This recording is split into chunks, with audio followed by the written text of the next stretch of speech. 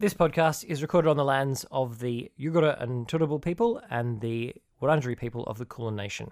We pay our respects to their elders past, present and emerging, and acknowledge that sovereignty was never ceded.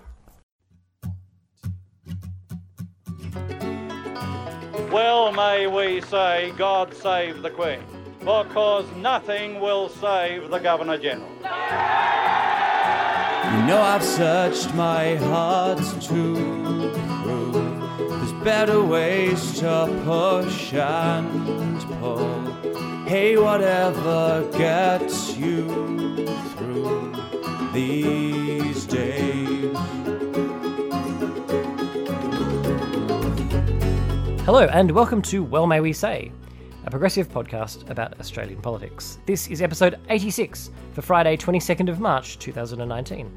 I'm Jeremy Sear, and each week I'll be joined by a different guest host to help me discuss what's just been happening to our country, what's likely to happen, and hopefully what we can do about it. And tonight's guest host, who has a very similar mission on his own podcast, is Tom Ballard.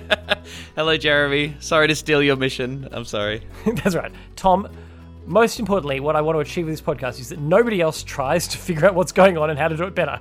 I don't want anyone else doing that. Just me. It's all down to me. No one can try that. No one.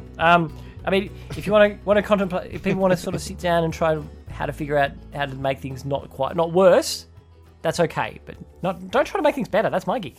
God, Tom. That's your gig, man. It is. Look, I'm sorry. I spent minutes recording my own voice into the ether and ranting. I mean, surely that entitles me to something, like ownership of everything good in the universe, apparently. Yes. Anywho. It's yours. Yeah, this week, you specifically, in fact, let's start at the very beginning and flag that Tom Ballard, obviously well known. How do you currently promote yourself? How do you currently describe yourself, Tom? Oh, just a human being, try to make the world a better place, connect with my fellow human beings by doing hilarious stand-up comedy and doing some podcasts, trying to get on TV and leading the revolution. You know how it is. I'm going to be mocking someone on Q&A, which you have previously hosted. So, there's a link there. Yes. Also, there is a link. I've written a play called Quanda, and the nerds that listen to this podcast, if you're in Melbourne, would very much enjoy that play. Please come along. Good plug. All right, well, let's do a proper plug at the end, because we can't. If we start with a plug this time, you've got to front load it with the content. Oh my god, I'm talking about content. Let's stop talking about content. But the point of that was I did want to refer people to your podcast, Like I'm a 6-Year-Old, where you had an amazing episode this week, which was looking into the consequences of what had happened in Christchurch with a person from a community more directly affected than either of us as two white men. Yes, I got a lot out of talking to Samar Sabawi. She's a playwright and poet, Palestinian background, but Australian and Canadian citizen. And I was going to talk to her anyway about the BDS campaign when it comes to Eurovision 2019 and what the boycott, divestment and sanctions movement means generally. And in a wacky coincidence, it also just happened to fall after the horrific shooting in Christchurch on Friday. And she talked to me about, the horror of being a Muslim in the Western world post 9/11 and how she was disappointed but not shocked by the events on Friday, which we've heard echoed in a couple of other parts of the media. It's very hard for me to understand and appreciate that, I guess, the idea that this horrific shooting wouldn't be shocking to you. But yeah, the truth is this horrific shit has been building for 2 decades and even longer, really.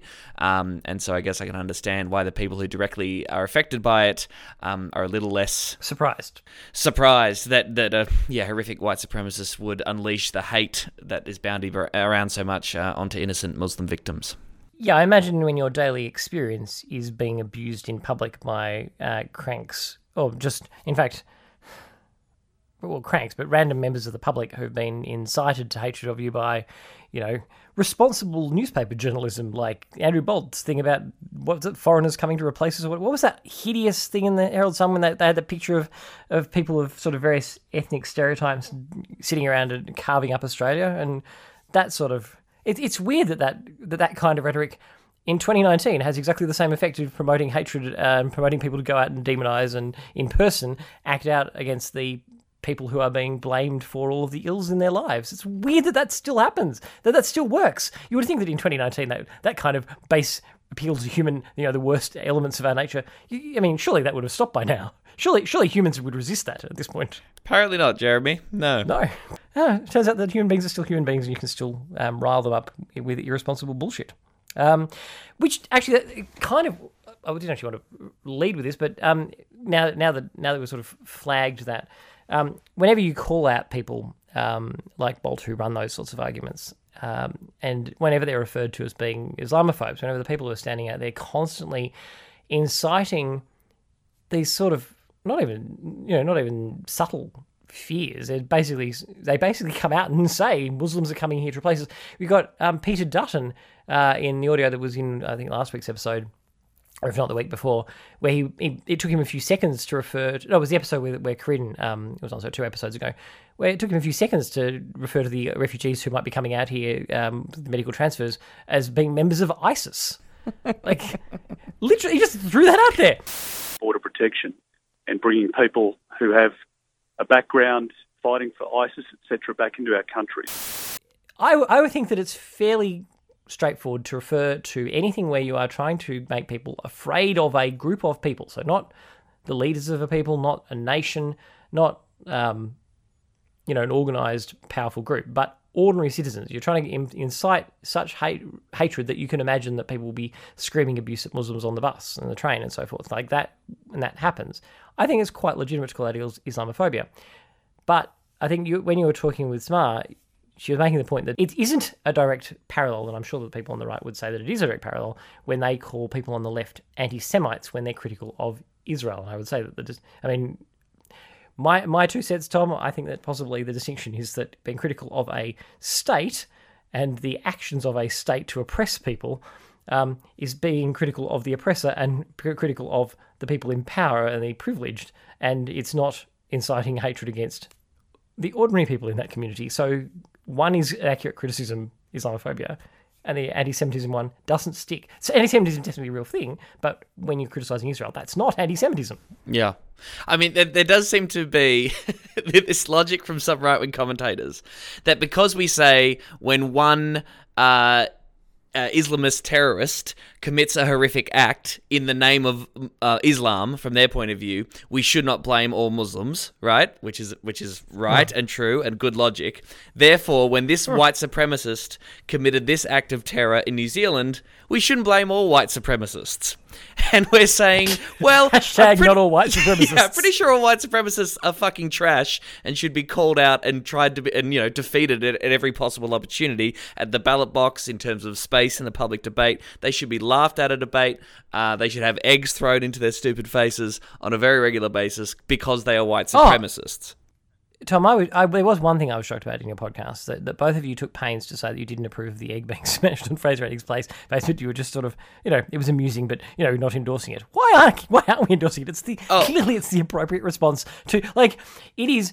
By undermining his ability to be taken seriously and promote his bullshit, it actually caused less harm. I mean, certainly, throwing an egg at somebody is potentially a little bit of harm, but it's so much less harm than he would otherwise have caused. I would say the net harm caused is negative. Oh, man, I totally endorse Egg Boy. We were laughing. Samara and I were pretending to concern troll there during the podcast. I think we're both very much on board with Egg Boy and say good luck to him. And to all the people, the idiots out there who are like, oh, he's just doing it for attention and to get Instagram likes. Yeah, well, he's donating all the money that people raise for his legal defense directly to the victims' families. So maybe, Egg Boy is a champion. How about that? Yes, I was trying. I know that you're in favour of him, but I like that. At the beginning, you're sort of like, we're just enjoying playing it, but still, the official line of being like, well, we have to technically deplore it. And I'm like, no, you know what? I don't even think we have to technically deplore it. I think the only disturbing thing about that I saw was that then he's not pressing charges against Anning for the second punch, the clearly outrageous assault. Like Anning is a senator. Bloody oath it should get pushed. In fact, it shouldn't really require a complaint from the victim. Basically, the police should look at the footage, see that a crime's been committed, and charge the bastard. It's not self-defense. Yeah, I don't know what's happening with that. I don't know what's happening with Neil Erickson. I mean, the response to the egging was insane and over the top. I hear Neil Erickson has a warrant out for his arrest, right, in New South Wales, I think, for certain offences. Yeah, was it the Gosford Church was saying that? Father Bauer, I think, was saying that there was a warrant out, but it wasn't for a crime that was serious enough to get him actually extradited to New South Wales. God. Get him, I say. Anyway, they're lovely people. Lovely people. Yeah, so there's a fairly clear distinction between that kind of inciting of hatred and being critical. Like, if you were critical of somebody in a position of authority in Islam, and you know how they do the whole thing of like, oh, this mosque here has a leader who hates gay people, and that kind of thing. And you're like, well, yeah, it's not necessarily Islamophobia to criticize somebody from the Muslim community doing something bad, like if they're doing something misogynist or homophobic or something. But it is Islamophobic if you specifically reserve your criticism for only when it's Muslims, and the rest of the time you're completely silent on it. In that case, your choice of target clearly reveals that this is being used as a device to attack Muslims and not as a genuine concern about the subject matter in question. Yes, and surely Islamophobia applies to a level of hatred and vitriol that is beyond reason or rationality. So, conspiracy theories about halal food, for example, is just blatant Islamophobia. Pauline Hanson saying that it is a disease that we need to vaccinate ourselves against, or that it's not a real religion, that we should have a royal commission into it. This is like crazy level. I'm all for critiquing religion. I'm sure people are very aware of that, of all sorts of different religions, but this is insane. This is victimizing a group of people because of their peaceful following of their religion and nothing else. And I'm sorry, sometimes some of the commentary you may need to read between the lines or be educated a little bit around the way that the right attacks this religion. But the stuff that's coming out now, the stuff that people are pointing to, particularly in Bolt's oeuvre, that is blatant Islamophobia, is just straight up replacement theory, which is exactly the ideology that the gunman pointed to. The idea that we are being invaded by these people, they are taking over, soon white people will be a minority in our quote-unquote own countries, in the white countries. The country that we stole it fair and square from the people who were here beforehand. Fair and square. And I mean, there was one. I think it was after the Paris attacks in 2016. And Bolt straight up says, if something isn't done about this, people will take matters into their own hands. Who can blame them? Yeah. Who can blame them? Just straight up saying, if someone responds to these kind of attacks violently, well, it's completely understandable. Basically saying exactly what Fraser Anning was saying, but he's trying to hide under this facade of polite and civil centre-right discourse. It's bullshit. It's white supremacy. Throw an egg at Andrew Bolt, please. How can he... If you were speaking to him, if he was here right now, do you think he would really... If you said to him, but you know that there are people out there on the fringes, who can be incited, like they have always been able to be incited, to commit acts of violence against people who they fear. And when you're telling them that they're going to be replaced by people who they should fear and hate, like, can't you anticipate that outcome? Isn't that something that, like, is your position that you're just hoping that they will, vote, take your message of paranoid fear, but only apply it at the ballot box and no further? Like, look, you need to be terrified for your lives. They're coming for your families, and you just vote peacefully at the ballot box, and everything will be fine. Like, yes. Western civilization is at stake, but don't go overboard with your reaction, people. So disingenuous. Or what I was thinking too. The other flip side of this is, if we believe them, if we believe all the News Corp people that they're right, that their rhetoric doesn't have anything to do with this at all, I also think that what follows from that is that they are completely pointless and don't influence anyone. So if we believe them, they're either, inciting horrific hatred that results in horrific violence that we've seen, or they're completely irrelevant that everybody hates and ignores anyway. Either way, we should shut down News Corp. But that's why Andrew Bolt at the top of his column has Australia's most read columnist, and then on the other side, that nobody pays any attention to because I'm an idiot. Idiot. I mean, people mock him for that, but that's his protection. Like that line on the right, on the far right of the page. God, what was it that was it Pauline Hanson who was describing? Oh, who was she describing this week as being too far left? It wasn't the Liberals. It was somebody so far to the right it was insane. It was basically she was basically creating I've got a mental block. I can't think who it was, but it was basically like she was saying that Genghis Khan. He's a bit too lefty for my liking. Social justice warrior Genghis Khan. Anyway. Well, of course, Rita Panahi had the sweet hot take that of the shooter actually has more in touch with the identity politics obsessed left than anyone on the right, which is next level batshit crazy. Oh, that's right. Oh, didn't that Kellyanne Conway, the Trump spokesperson, was trying to be like, no, he mentioned Trump, but if you need to go out there and read his crazed manifesto, because I am speaking on behalf of the White House, and I'm saying everybody should read. If somebody goes out and commits mass murder, everybody should pay attention to them and read their manifesto. That's my message from the White House. Everybody out there, if you want to have your manifesto read and you want us to endorse people reading it, then go out and commit a horrific act of murder. Very responsible message there, but she's like, if you read it, really he's a bit of an eco-fascist. So, Tom, aren't the real criminals here the Greenies? Yes. Aren't the Greenies the real ones who are out there inspiring this? He's as bad as those kids striking on Friday. They're all fascists. Well, we'll get to the kids. Didn't we have Peter Dutton out there saying that, sure, Fraser Anning might be out there blaming the Muslims for being murdered and saying, all they had to do was not flee persecution and go to live in a country where they're entitled to live, and then we wouldn't have to murder them. And then Dutton was saying that is just no worse than the Greens. I mean, the Greens are out there criticising Peter Dutton, and isn't that just as bad, Tom? Isn't that really? That is as bad. That's heaps as bad. I mean, and Tim Wilson was pulling that shit too, right? He said, he posted this quote of himself, I guess, on Twitter saying, "It is always difficult to sift in the sewer between the extremist parties of the Greens and One Nation / Fraser Anning, but I've had a long-standing view that we should put One Nation and their despicable acolytes last." Fuck you, bro. Yeah. Fuck, that is some insane both sides-erism right there. You moron. To be fair to Tim Wilson, though, the Greens want us to have decent public services. They want, Centrelink to be at a reasonable level. Although, to be fair to previous host Jeremy Boxon, who's pointed out that the Greens have not in any way committed to getting Newstart quite to the level that it needs to get to. They've pledged more than Labor to increase it, but they haven't actually pledged to get it at least to the poverty level, which is problematic. Apparently the Socialists have, but the Greens haven't. So they could do better. But yeah, I mean, clearly wanting public services, wanting Newstart to be better, wanting to not torture refugees in offshore hell camps, wanting us to act on climate change.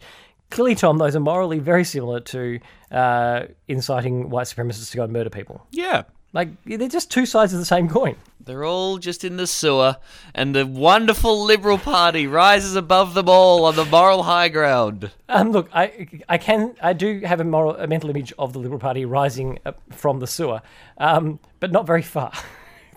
I don't think there's enough room between the Liberal Party and the sewer that you can really see. Like, I think they're still touching the sewer. I don't think there's not much daylight under there.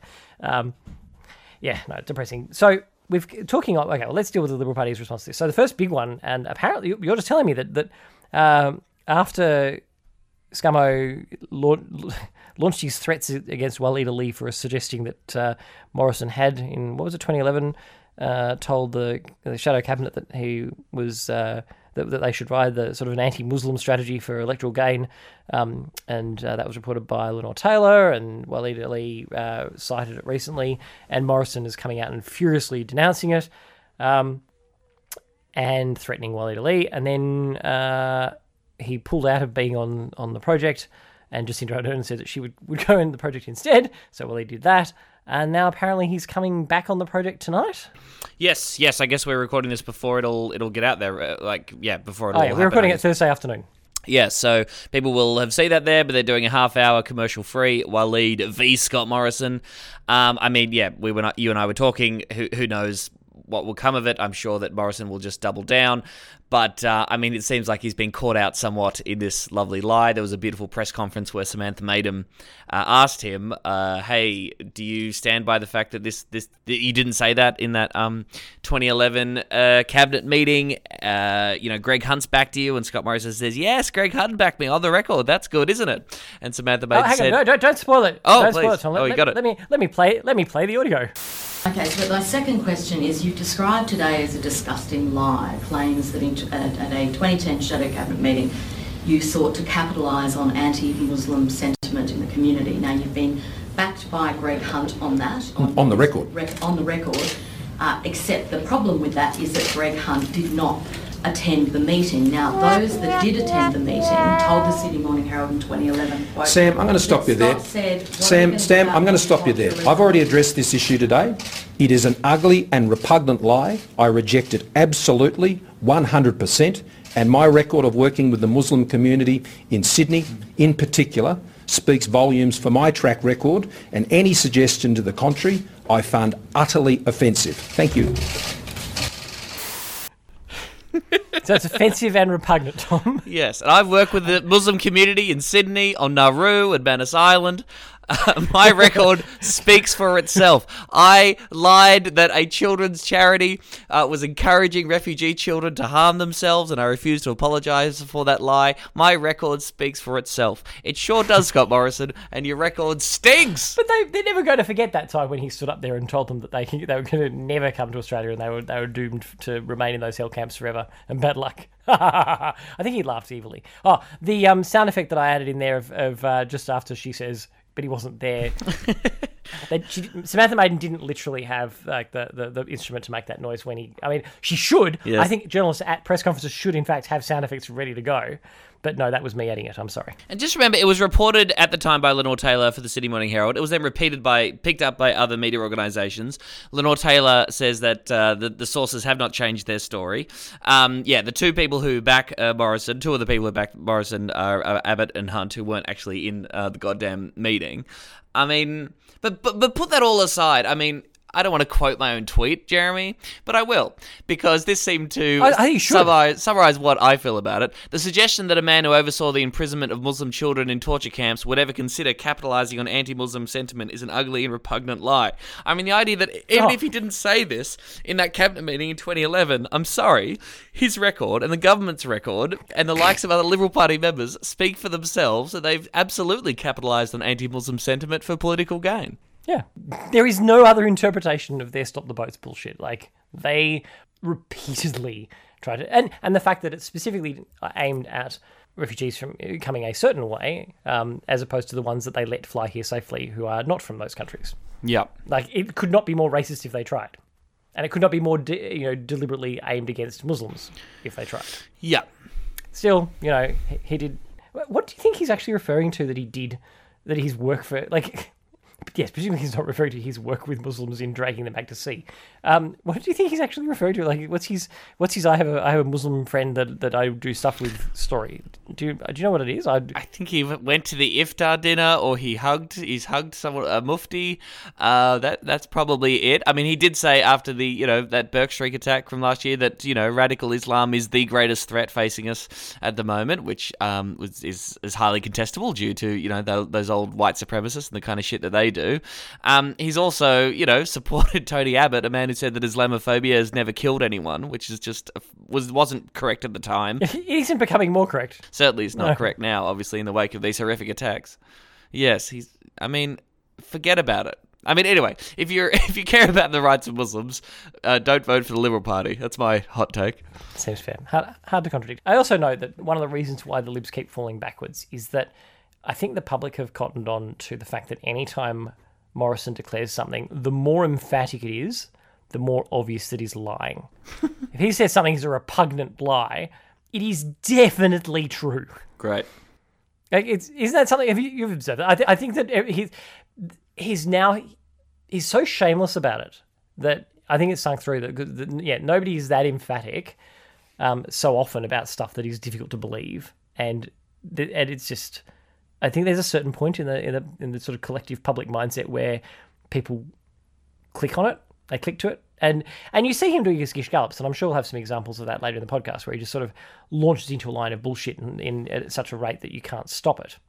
And I was unaware of the term gish gallop until one of his recent bullshit interviews, and saw the term on the internet, and it couldn't describe Morrison more accurately. Have you seen the term gish gallop? No.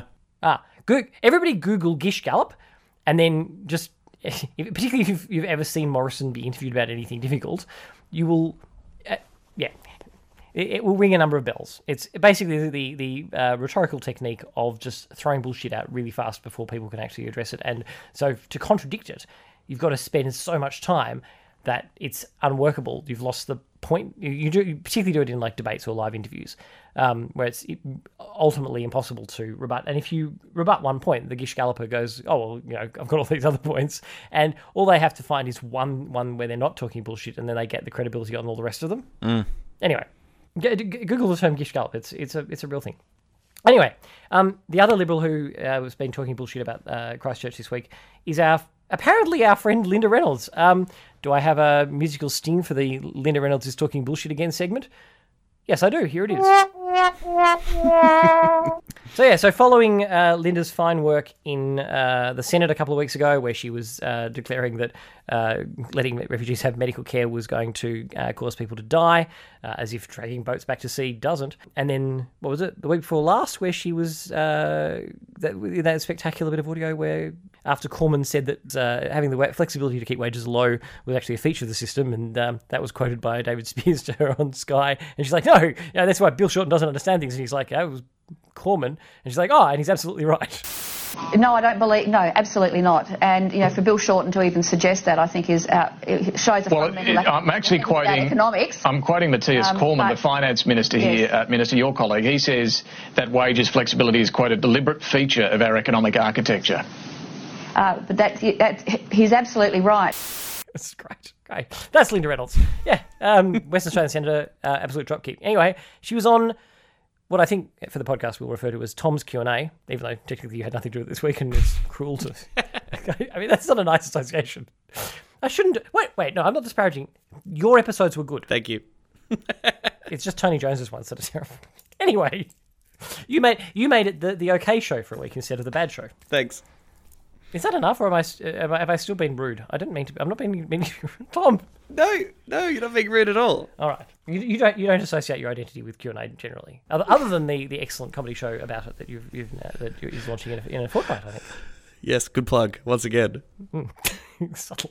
Anyway, here is Linda talking unmitigated shit on Tom's Q&A.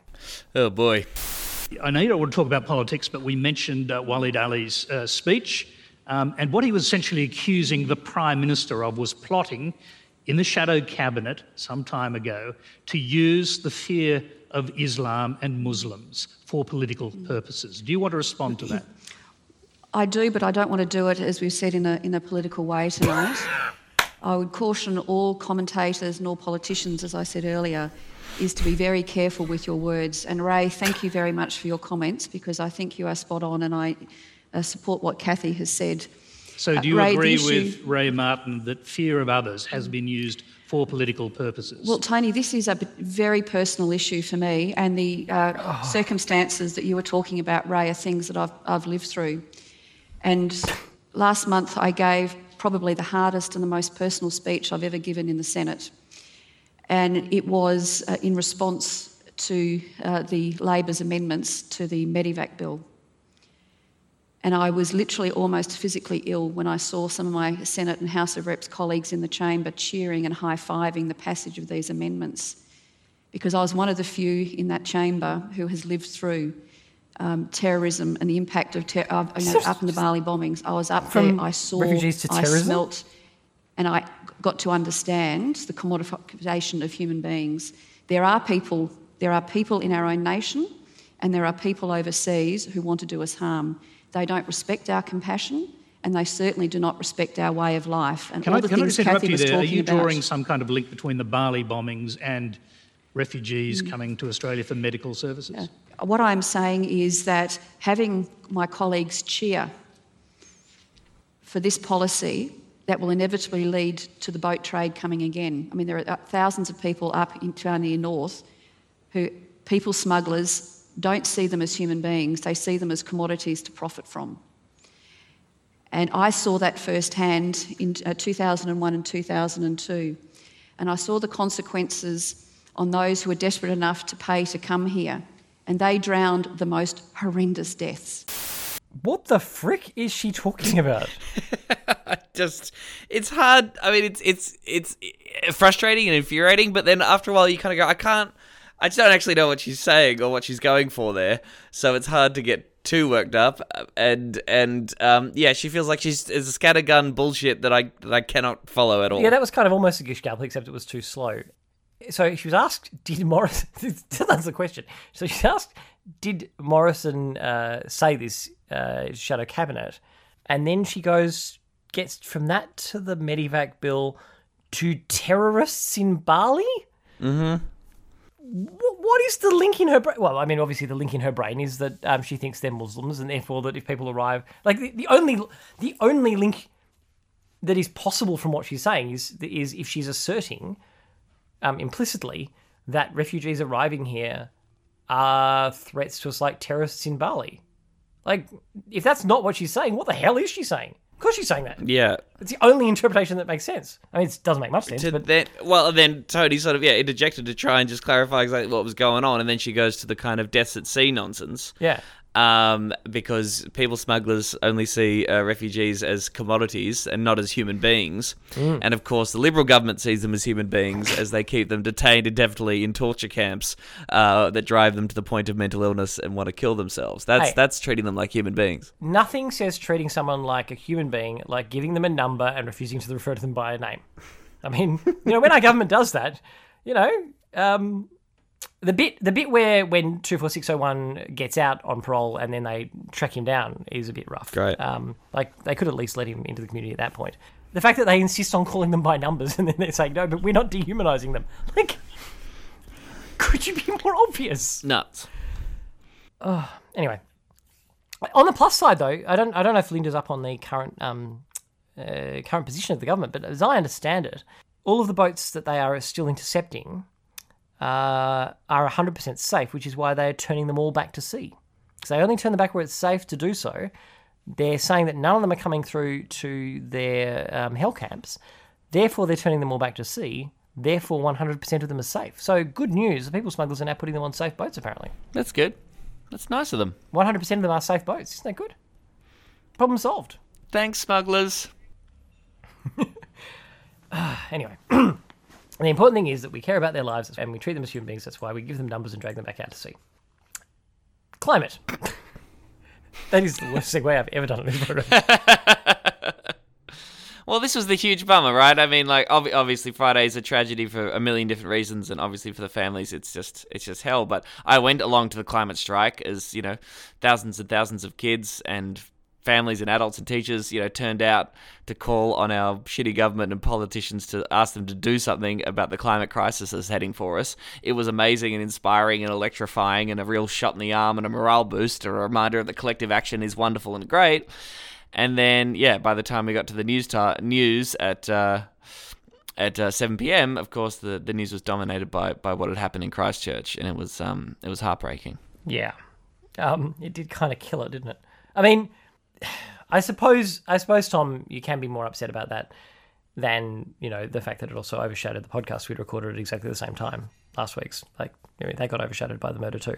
But obviously. I suppose the massive worldwide protest against it, on the subject that is going, whether or not we're going to have a human civilization or not, I suppose that's probably even more important than the podcast that we recorded. Yes. I suppose, in its own way. But, so... Obviously, the lead up to that was all of the right being trying to be like, hey, no, there's nothing wrong with the kids, although they should be in school. And here, the Daily Telegraph has found like this young Liberal person who's not going to school, and this is why her fellow students shouldn't strike. Anyway, but they were trying to say no. It's a bunch of adults who have been teaching them these lies. These, just because the scientists will report this research that says we're all doomed if we don't do something about it.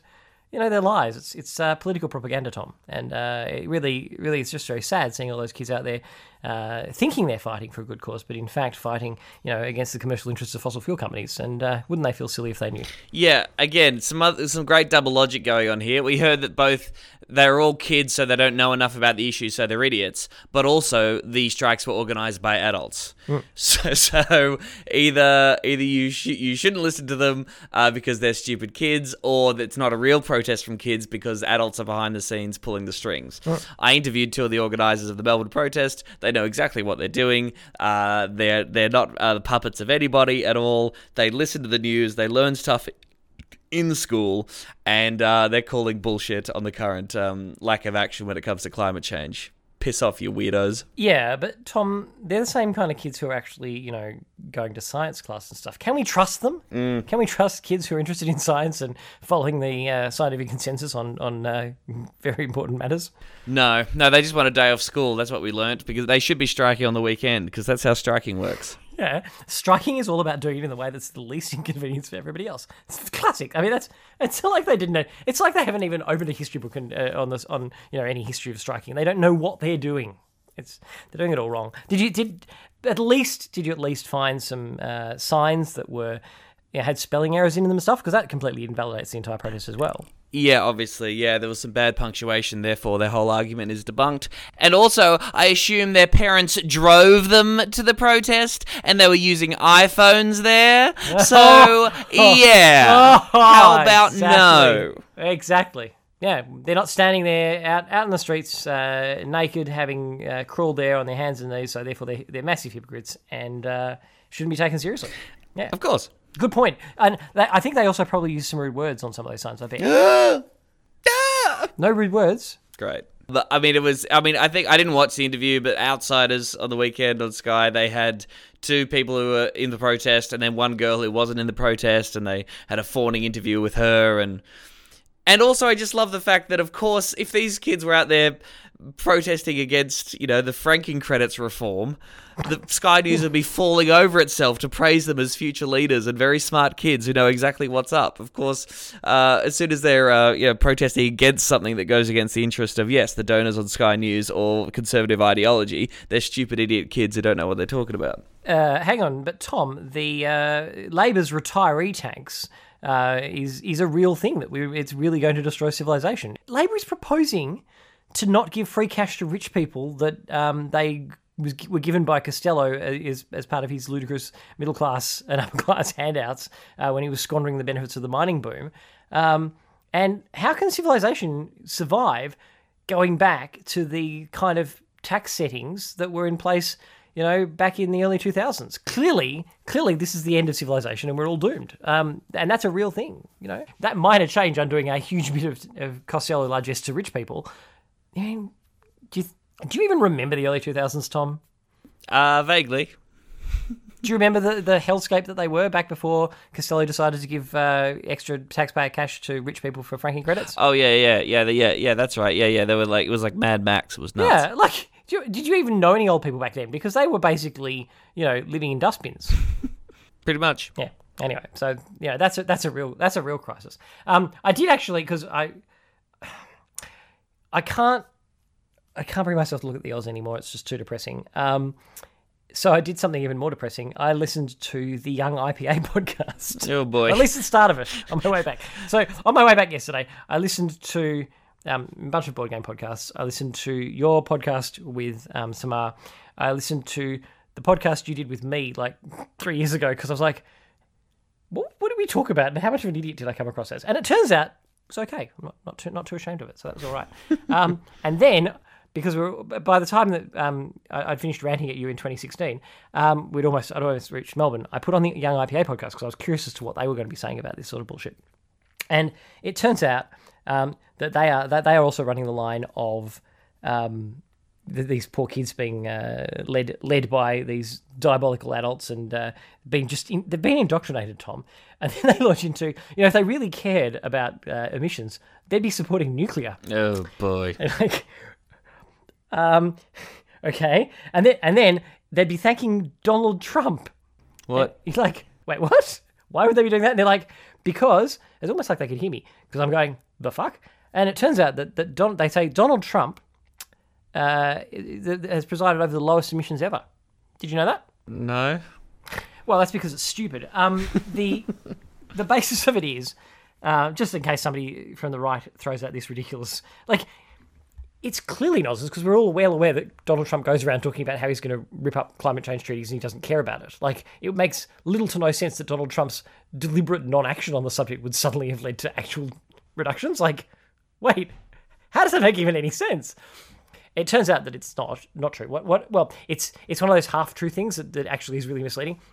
In that, the last EPA data is for 2017, just after Trump became president. But basically what it is that under Obama, the emissions were decreasing, and Trump hasn't changed things enough that they have gone up again. What they've done is the decreases massively slowed, and the EPA it's now projected that it's going to increase.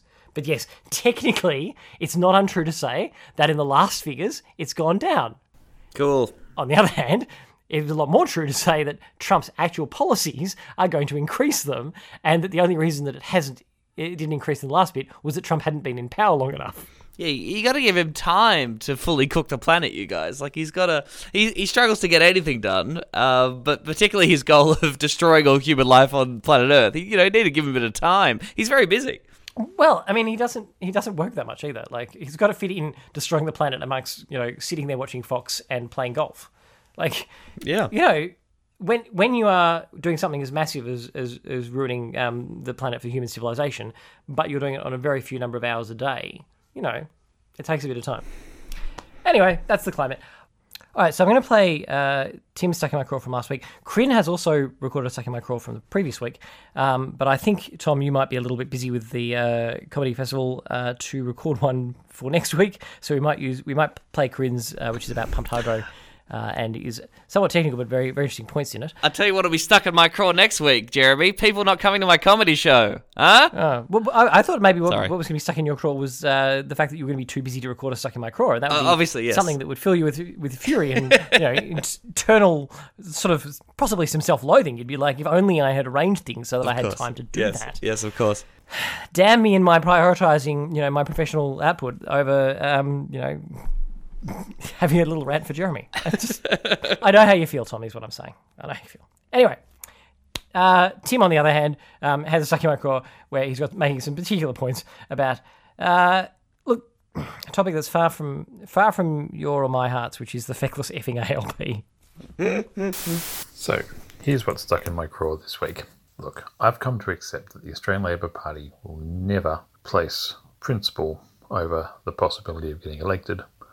And they certainly won't show any moral courage or leadership when it comes to asylum seekers. Obviously, this is terrible, but they've been getting this wrong ever since the Tampa 18 years ago, and it's not going to change. What's stuck in my craw, though, is that no matter how terribly weak the statements they make may be, there seems to still be a host of people who are willing to jump online and defend everything Bill Shorten says, no matter how absurd. Here's an example. When the government decided to send asylum seekers in need of medical treatment to Christmas Island, this was a golden opportunity for Bill Shorten to get up, show some leadership and say, look, not only is that absolute defiance of the Parliament's will and an act of utter bastardry to people who are sick, it's also going to cost the Australian taxpayer billions and billions of dollars just to score a cheap political point. Of course, he didn't say that. What he did say, and I'm going to quote him directly because I know people get very upset when we paraphrase Bill Shorten, he said, if the medical treatment is required and it's delivered on Christmas Island and makes people well, that's fine. I don't even need to explain why that is an utterly absurd statement. There is no way that proper medical treatment could be provided on Christmas Island, and I'm sure Bill Shorten knew that when he said it. The reason I'm sure of this is a few days later he admitted as much, and also told the ABC that he had described the arrangement as fine because he didn't want to talk about offshore processing. Even though it was obvious to anyone who looked at it that he was clearly ducking the issue and showing no courage whatsoever, all his defenders online said this was brilliant political strategy and he had no other choice because the media's against him and the government's against him. Some people even tried to argue that it was a perfectly sensible statement because it was focusing on the adequacy of treatment rather than location, and that was a very sensible thing to do. This was obviously not correct. Look, I know you like to defend, your team in these things, but when you go around saying that completely absurd and ridiculous statements are actually great leadership, it just makes you sound ridiculous. It makes you sound no better than the people you're opposing. And it makes all the swinging voters think that this is just a case of one side versus the other, and no one cares in any way about principle or even logic. It gives people no reason to vote for the ALP, and that's how we ended up with this ridiculous government in the first place, and that is what is stuck in my craw. Very well said. I think another great example, obviously less consequential than his comments around Christmas Island after the Medivac Bill debate, but just like the climate strike, again, just saying ideally these kids would be in school, but it's a bit rich for the government to be lecturing people how to react. It's just like, this is a gimme, bro.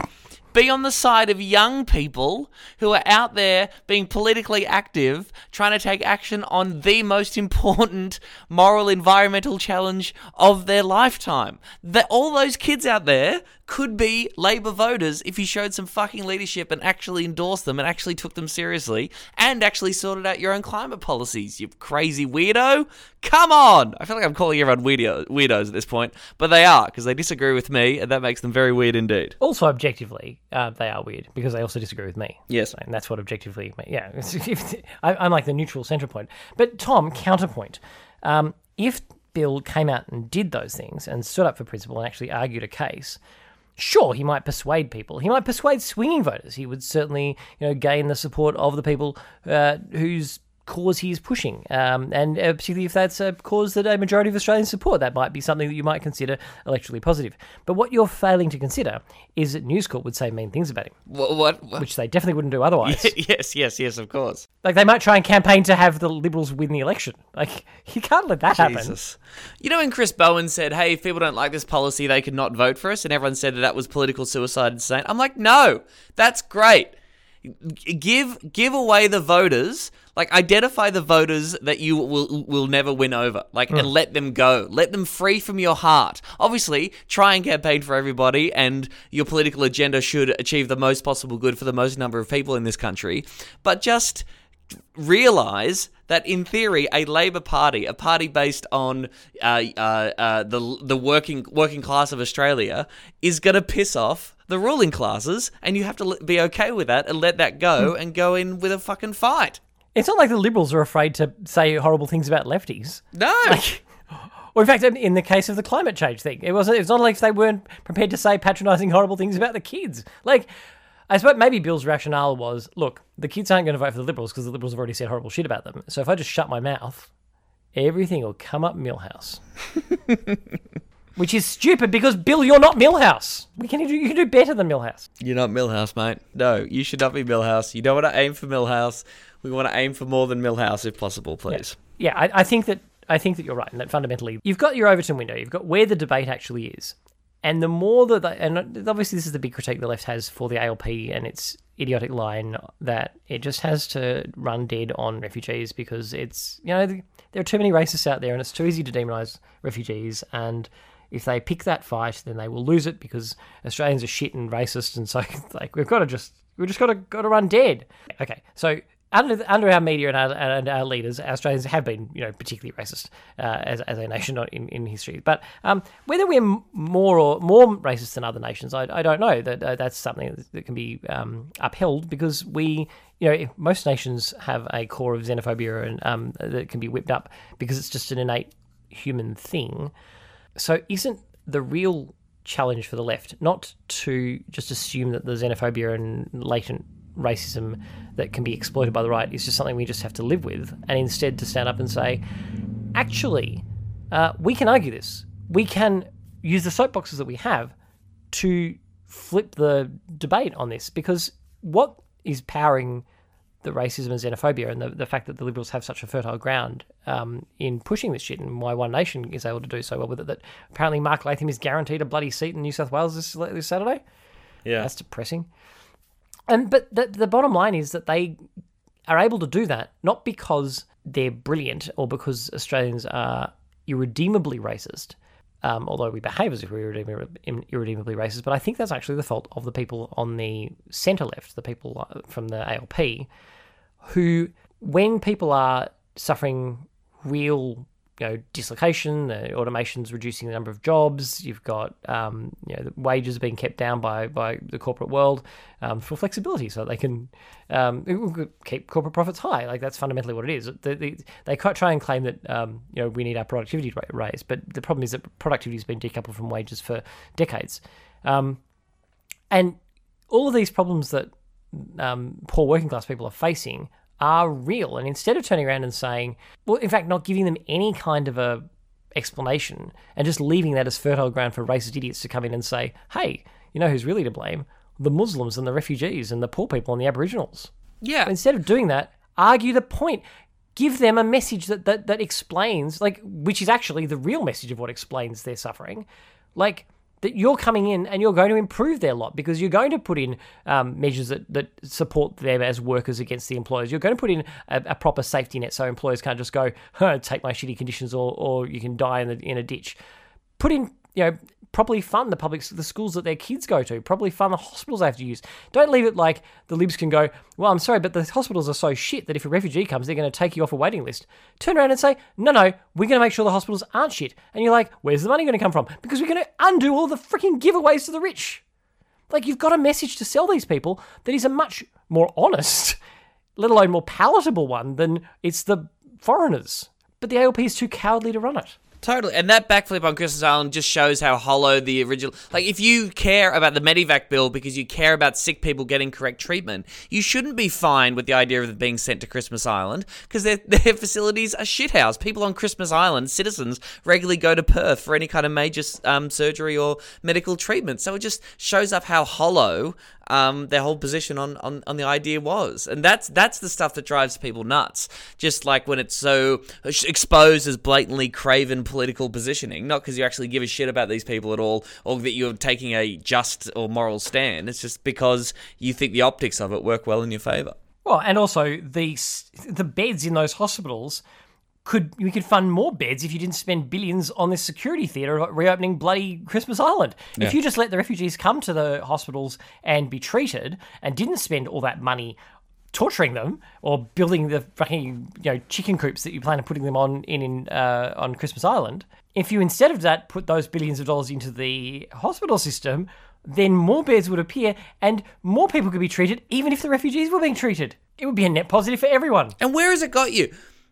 Where is this fucking position, like this clinging to the government on border protection, quote unquote, got you? Scott Morrison walks around Christmas Island with a huge press gallery in tow saying, well, I didn't want to have to do this, but I did. Thanks a lot, Bill Shorten. Oh my God. Like, they are never going to give you any credit whatsoever for doing anything in this area. This is almost all they have is their inhumanity to refugees and their fear-mongering about border protection, and you are never going to out-cunt them. Sorry if you need to beep that. The only thing you can do is point out they're being cunts. And to do that, you have to stop covering for their cuntish lines. Yes. So stop telling... When you got Albo up there, and we played this audio in a previous episode of Albo basically saying, oh yeah, we in the ALP got it wrong when we were trying to be humane on boats. We thought that the argument that there were pull factors as well as push factors was wrong. And indeed, we made an error when we did that. I think that's been acknowledged by the Labor Party. No, you don't do that shit. You don't cover for their lies. You don't cover for them when they're claiming that, the boats have stopped. What we know now is that the government's policies have stopped the boats, that they're not coming. You say, no, they haven't. They're still coming. You're dragging them back to sea. We've had to admit in Senate estimates that they're still coming. You never stop them. But have you ever heard Bill Shorten call Morrison on and say, but he didn't stop the boats, they're still coming? Nah. And the Labor Party could immediately get rid of the whole drowning thing just by letting people from those countries have visas to come by air. Just do a before and after cost comparison. This is what it costs. This is what the Liberals have spent from 2013 on this bullshit. This is what it's going to cost us to have them coming safely at the airport, processing them there in refugee centres where they can stay in the community. We don't have to spend a fortune locking them up in expensive hotels. They can be processed in the community. We'll do it promptly so that it's not an extended, painful process. And if they're genuine refugees, we'll be able to process them, put them into the community where they'll be able to, work and contribute again in the way that immigration has always contributed to the community. And then compare the numbers. Like, surely the ALP can put that argument. Like, even ignoring all the morality of, our obligations to fellow human beings, even if you just did on an economic argument, how much more money would be in the community if we treated them compassionately that could be spent on hospitals and schools and, on whatever, is being used as an excuse for why we have to be harsh on refugees because they use up this resource. We would have so much more money for those things. Like, you're being, as a working class person, this thing to get your vote by making you hate refugees is costing you. It's not saving you a cent. And all of that aside, at the end of the day, as much as the coalition would love this to be a border protection election or make it a race election, I think that there is pretty considerable evidence that this is not a top-tier issue for average voters. It's not a decider. It gets around something like 7 or 8% in terms of importance when people put it up there as an issue. And so the Labor could actually, grow some balls, or whatever the politically correct version of that saying is now, and take a position of this in line with justice, and not sacrifice, any votes that they weren't going to get anyway. Well, I don't know why Labor can't just simply stand up and say, hey, these dickheads have been saying they stopped the boats for the last 6 years, and yet your wages are low. You're still in a shitty situation. They're spending billions on this. Like, what's their end game? How long are they going to keep squandering billions, torturing these poor people?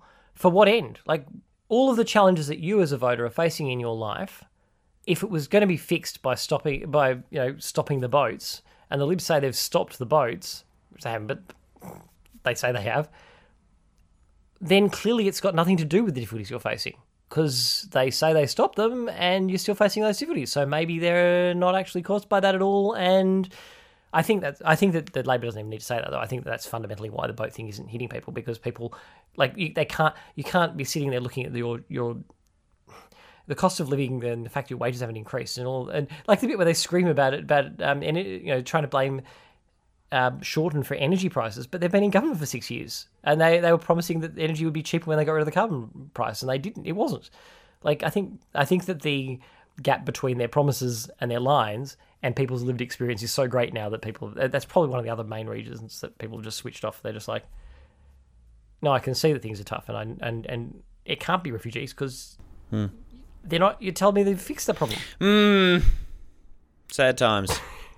Well, no, good times. I think unlike the episode of yours that I was on was right after the last election, and it was a weird time. I'd forgotten all this because I have a terrible memory, and I had actually forgotten pretty much every element of that discussion. But at that time, we didn't even know if Turnbull was going to be able to form a majority on government or not, and it had been a swing from the right. Oh yeah, and they built this huge, terrifying crossbench or something. I'm willing to bet at this point, and I'm really pessimistic about elections because, Tom, my heart's been broken.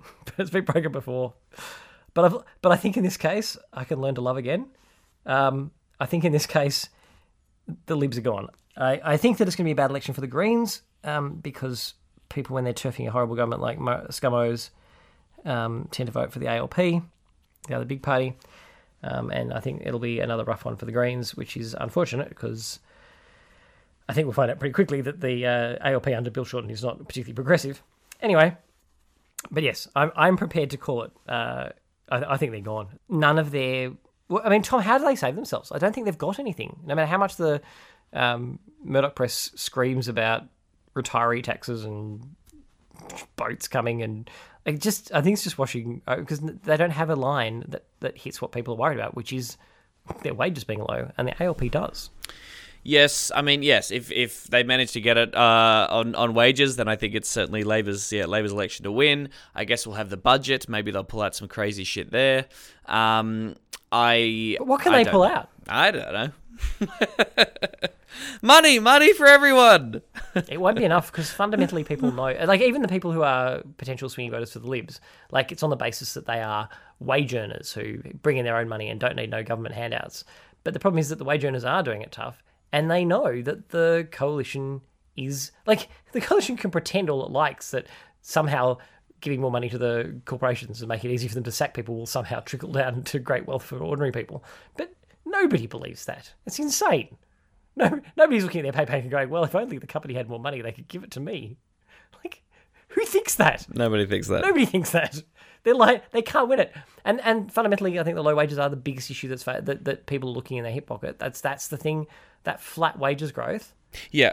I mean, I think Labor needs to get better at articulating what they mean. A lot of the interviews they say, well, there's a range of measures that we can implement to increase wages.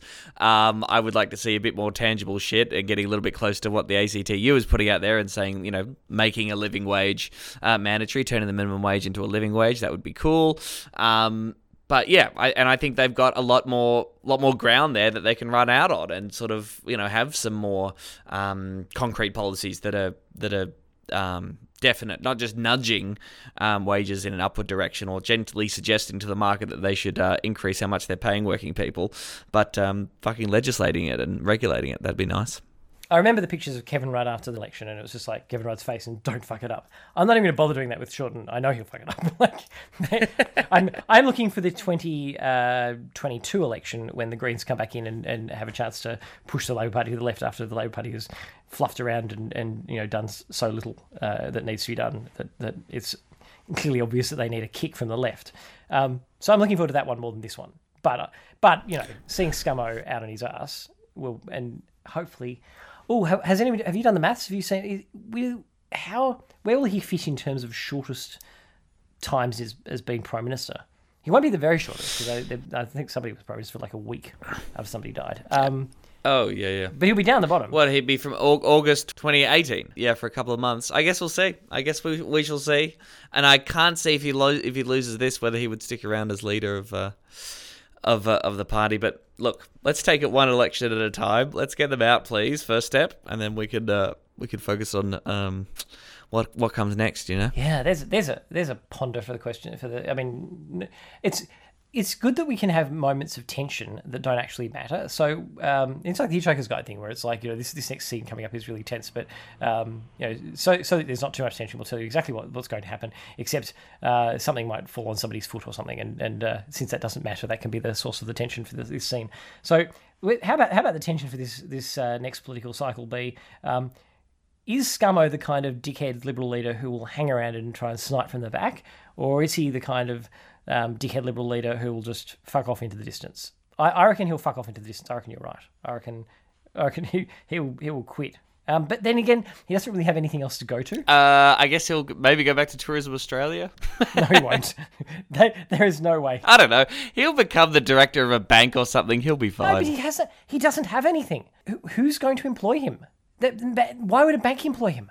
He doesn't have any skills on the subject. No, it's the press. I mean, they don't do anything, do they? On the boards, they're just there, and they get to say we have a former Prime Minister on our board. Check us out. Yeah, I think Scummo's too weird for even corporate Australia. I think he might have to hang around because his options are going to be so shit. So we could just see him sort of his humiliating descent into complete irrelevance from the backbench. It's going to be great. Anyway, so one more thing before we go, which is that I've been told by Tim that I need to ask you about your parody song battle with a Detroit radio show that was referenced mysteriously in the last episode called Omelette and Finster. Oh, God. Yes. Fuck, that is a flashback. That is something we did on Triple J Breakfast. Omelette and Finster were a commercial breakfast radio duo over there. For whatever reason, we made song parodies in a battle against them. I can't even remember how it started, and it was a deeply embarrassing and mildly amusing period of my life. Do you have any fond memory of a particular song parody you managed? Were they mine was fine. Mine was fine, but our producer Oliver Wards, who's a New Zealand guy, he did one of it was called "A Redneck Is Going to Shoot You" is the name of it, and it's the worst piece of parody music that's ever been written. It was a cover of some Bob Seger song, I think, and it is truly, truly awful. And it may still be up on the internet somewhere on our best of CD if people want to check it out. Cool. Well, I'm glad I brought that up for you. Then it seems like a dark memory that really. I feel bad now. All right, well, maybe I can... No, it was great. It was very funny, but it was just such a bizarre period in the show. It was good. Yeah, it was good. That was fun. Anyway, let's plug something that you're sort of... I think you're probably prouder of and more keen for people to check out. Oh, yes, my stand-up show is called Enough. It is happening at the Melbourne Comedy Festival next week. It goes for all that. It goes to Sydney as well for the Sydney Comedy Festival in May. That's called Enough. And my play, Quanda, is just doing 8 shows only at the Melbourne Comedy Festival.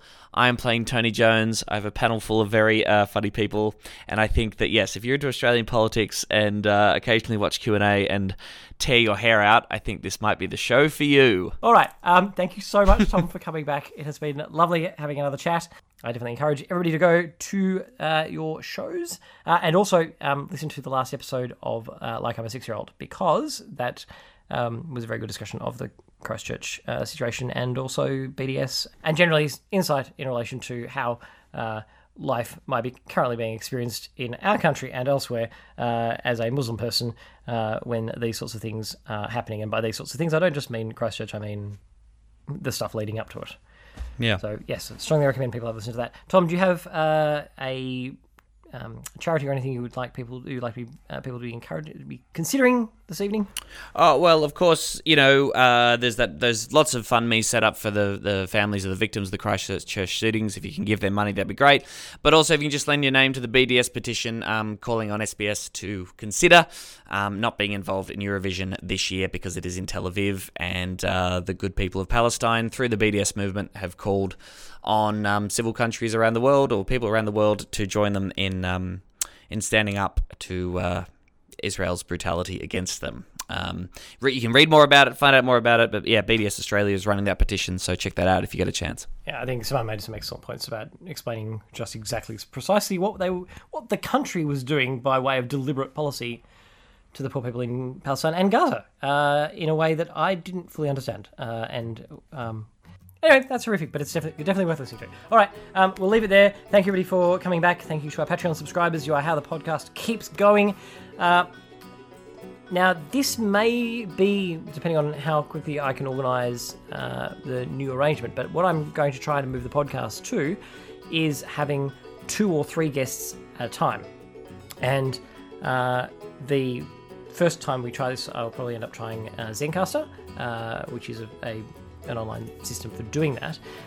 That is a system that, whilst the first one we can do as a bit of a trial and see how it goes, after that point they will start charging. So if you enjoy when we do that and you would like that to continue and you would like to see the podcast keep going, then contributing to the Patreon would assist greatly.